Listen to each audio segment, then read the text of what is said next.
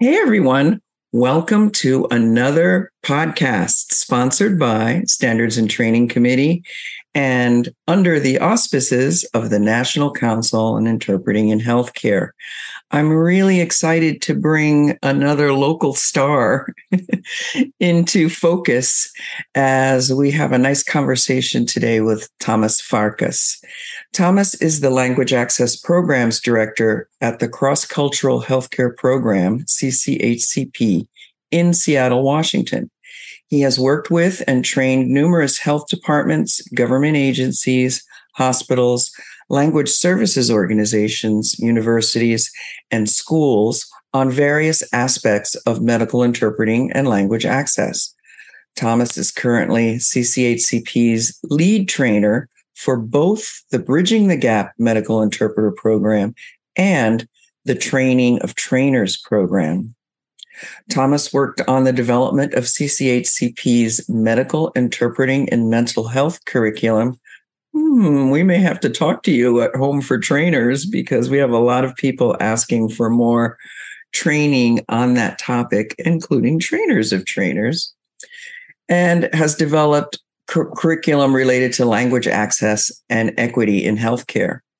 In his role at CCHCP, Tamas has also overseen the translation of several medical, mental health, and genetics glossaries. Tamas is a nationally certified medical interpreter, a CoreCHI-P. Hey, welcome to the club, with proficiency in 5 languages. Ooh. In addition to his native language, Hungarian, Tamas holds a bachelor's degree in modern languages, German and French. After studying in Switzerland, he lived in Puerto Rico and gained a Spanish proficiency.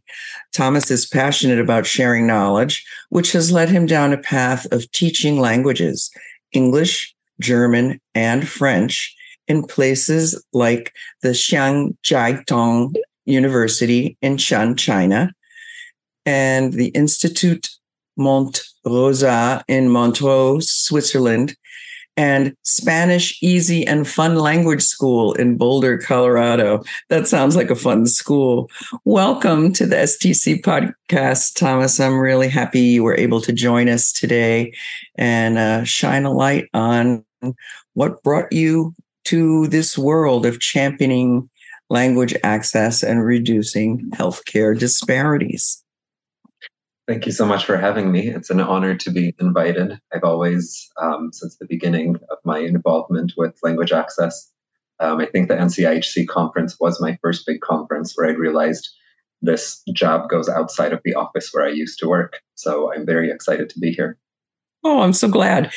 So looking back, because you have been in many different places on this globe, what brought you to the point where you ended up in the Pacific Northwest of the United States? How did that happen?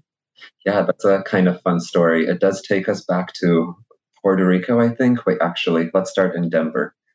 When I moved to the United States, I was pretty young. I went through school in Denver, Colorado. So that's where I went to college for the most part.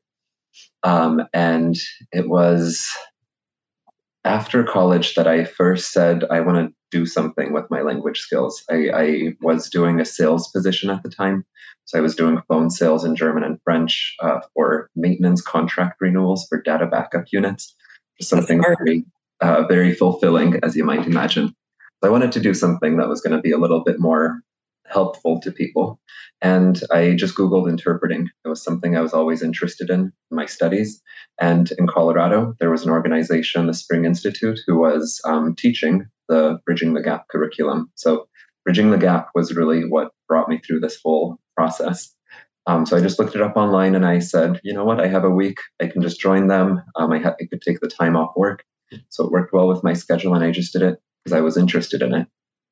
But it wasn't until shortly after that, when I moved to Puerto Rico, that I realized the need and this inequity that exists there for people who don't speak English, for example, and the power that English really gives you. So living in Puerto Rico really opened my eyes to the whole equity and language access side of it. Before, I was very interested in languages and how cool is it to say things from one language to the other.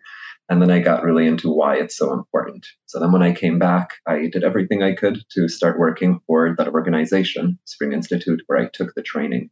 And I was lucky enough to get a job, work my way through that, or I should say, work my way up to where I was managing the program.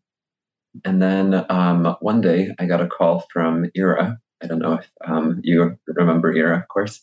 She was the former executive director here at CCHCP. I had met her because I was already a licensed trainer for the curriculum. And I had also told her that I was interested in this position, the one that I currently hold. So I was lucky enough to have her let me know that there was an opening, and I applied for it, of course. And that's what ended up bringing me here to the Pacific Northwest, which I was happy about because I wanted to come here anyway because I like the rainy weather. Well, CCHCP is what brought me to Seattle as well. And Ira was my trainer. So it's amazing how, despite how large the planet is, how small a world it can often be. Exactly. So you are now in this position and you've expanded the content by creating some training in mental health interpreting. Tell us about your now. What are some of the big things that you're excited about or working on currently? Yeah, so I think the mental health training we really focused on during COVID. So I would say in the past 2 years, which was an interesting project in itself, researching mental health during a time of mental health crisis. So I think that's a whole area we can discuss about. The projects we're working on now have to do a lot more with kind of this newer role that's popping up. I wouldn't say it's exactly newer, but it's kind of a mix between a patient navigator and an interpreter, somewhere in the middle. And we're really trying to identify where that is. Now, around the country, you'll hear them called cultural navigators, community health workers, patient liaisons, multicultural patient liaisons. You can come up with 1,000 names for them, but they all seem to kind of have this whole general idea that interpreting is great, patient navigation is great, but somehow they're not getting a specific population that is experiencing these disparities. So it's really a lot about giving the interpreters the tools to be able to provide some of those patient navigation services, and to make sure that things like COVID vaccination rates, for example, or other public health initiatives are something that these populations can also take part in. That's really interesting. The development of niche specializations for healthcare interpreters, I think, is a great way to address proficiency and patient satisfaction. Because the everyday outpatient situations, I think, preparatory program like Bridging the Gap or many of the other trainings that are out there do a great job preparing you for. But when you then walk into your first patient and family conference because the patient is a recipient of a donated organ, there's such a world of terminology that is not generally addressed in your basic medical terminology class, or even a genetics counseling appointment, or even a cancer patient going through a complicated chemo and radiation protocol. The people who have to go and come for the same condition or treatment protocol after an injury or an operation, they become proficient in those prescription medicine names and those acronyms. But even an interpreter that has had basic training can feel lost in those situations. But over time, particularly if you work predominantly with that type of patient, say you predominantly work at it used to be called Seattle Cancer Care Alliance. Now it's Fred Hutch, but you work predominantly with cancer patients.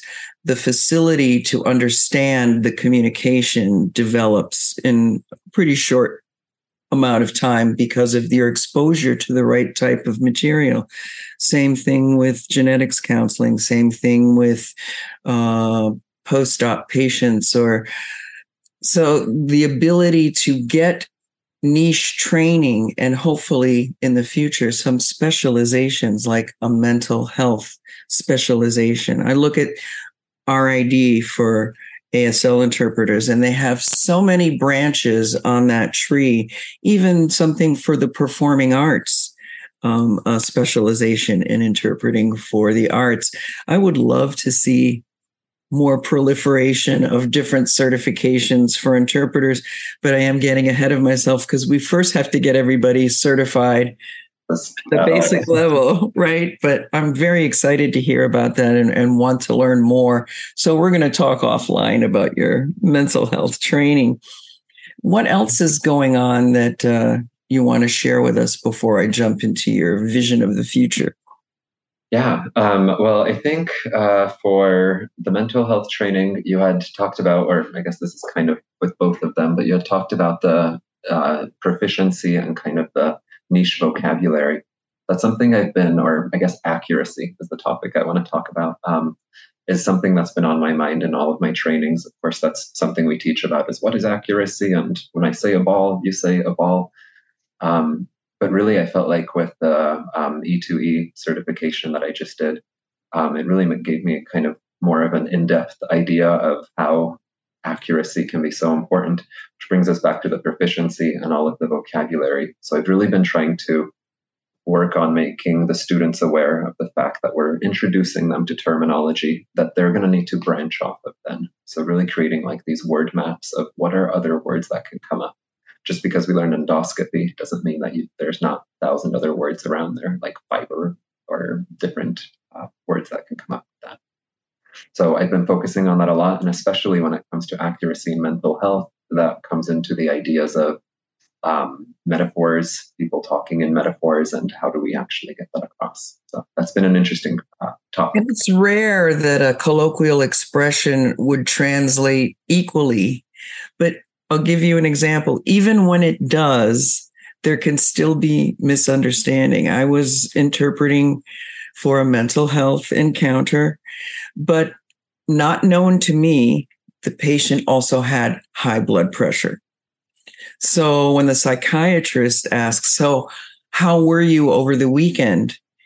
And the patient said, oh, I was high. I was so high. Well, that can have two meanings in English, right? It can mean elevation, and it can also mean intoxication. And it also has two meanings in Portuguese, being up high or being intoxicated. So I chose intoxicated, and the psychiatrist was really surprised and said, really, you've been clean for so many months. What happened? And the patient looked insulted, angry. No, my blood pressure was high.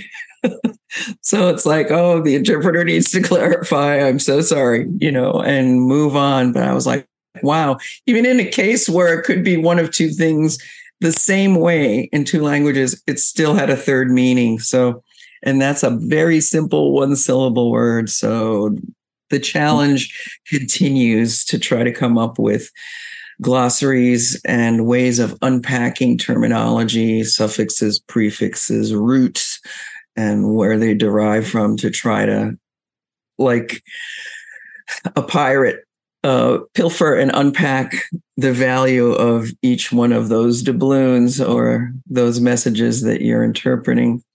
And I think that's really or at least that's something I've been trying to focus on is what am I really going to teach someone in 40 hours? I'm not going to teach them all of the different meanings of the word high or anything like that.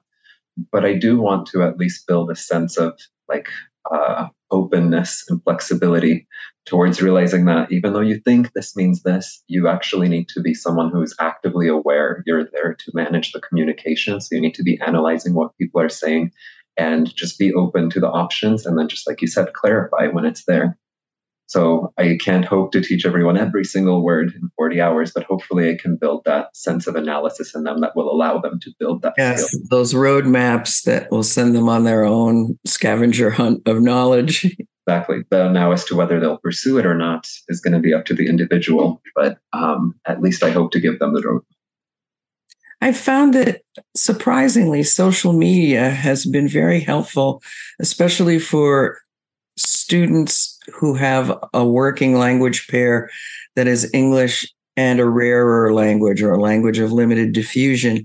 If they can find each other. Somebody volunteer, or two or three people volunteer to be the administrators and create a Pashto or Dari language group for those interested in interpreting and translation. There's a place to go find consensus for, how do you say shunt in our language, or how do you say splint? What works best? And if there is consensus, if there is no really good equivalent, at least everyone's using the next best equivalent the same way, so that it is widely understood in this new community abroad. So Facebook has been very helpful for many of those small medical interpreter groups.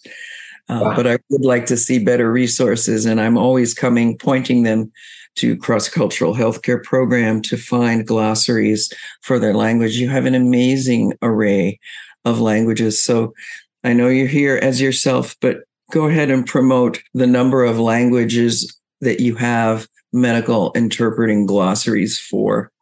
Yeah, so I think right now it's 29 languages, with Ukrainian being the most recent one. We got some funding to be able to do the Ukrainian translation as well. It's something that I would like to put some more time into. But of course, in the meantime, we also did the mental health glossaries. So we have specific glossaries related to mental health. I think that's in 8 languages right now. We also hope to develop that into more.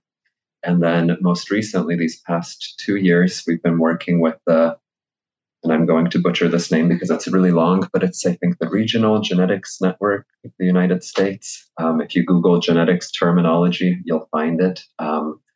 They received some funding to have all of the genetics glossaries that they've developed translated into 10 languages, I believe.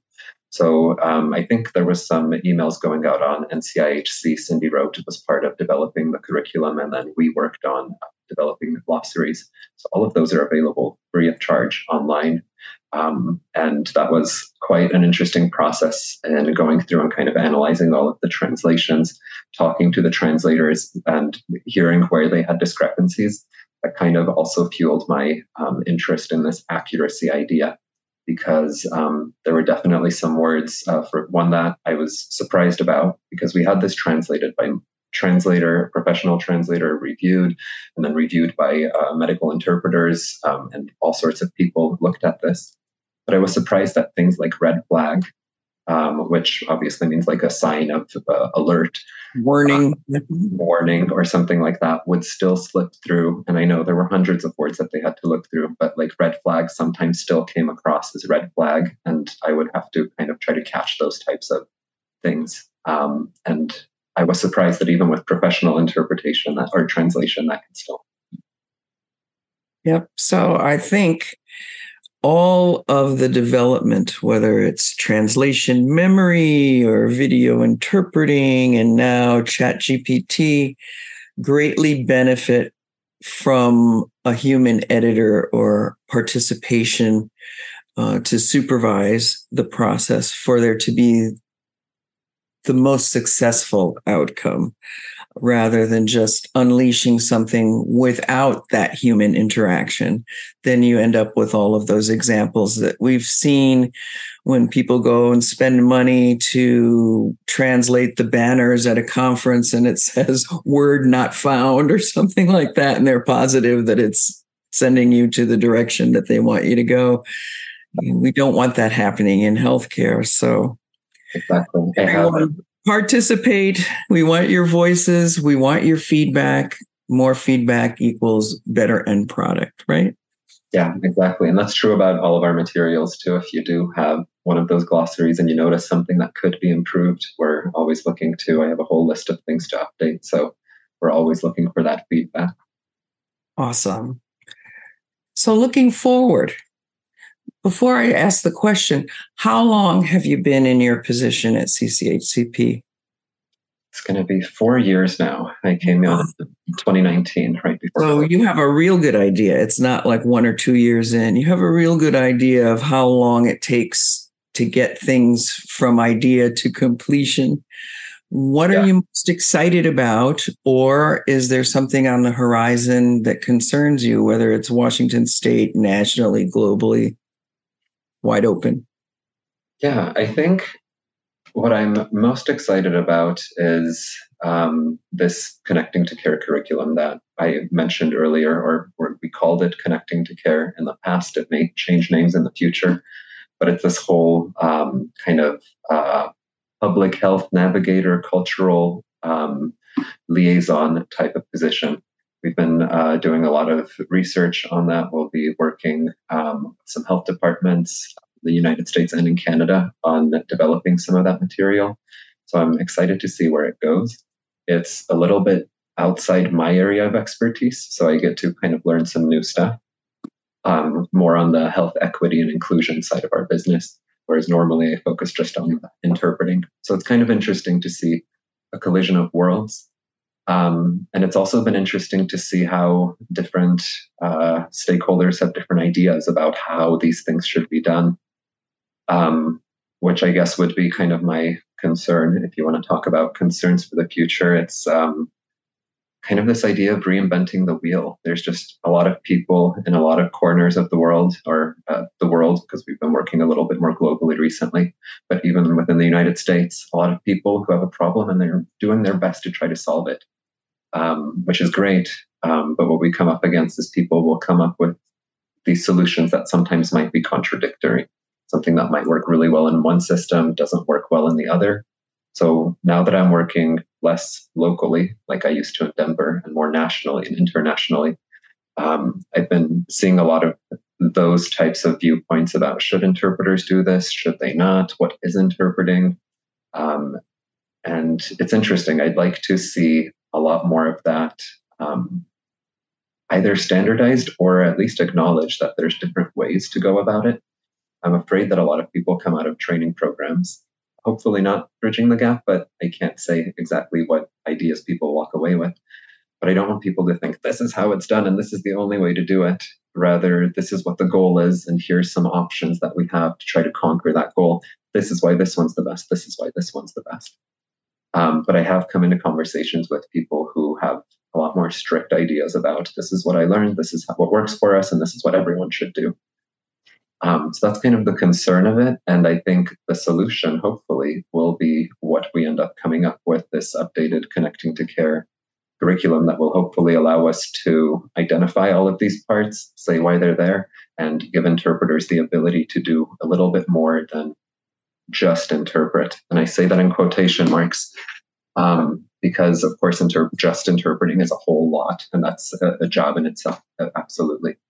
But I think when I first learned about this Connecting to Care training, what attracted me to it is that it kind of addresses those parts of interpreting that I always found to be the most awkward, like talking to the patient one-on-one, right? We're not supposed to do it.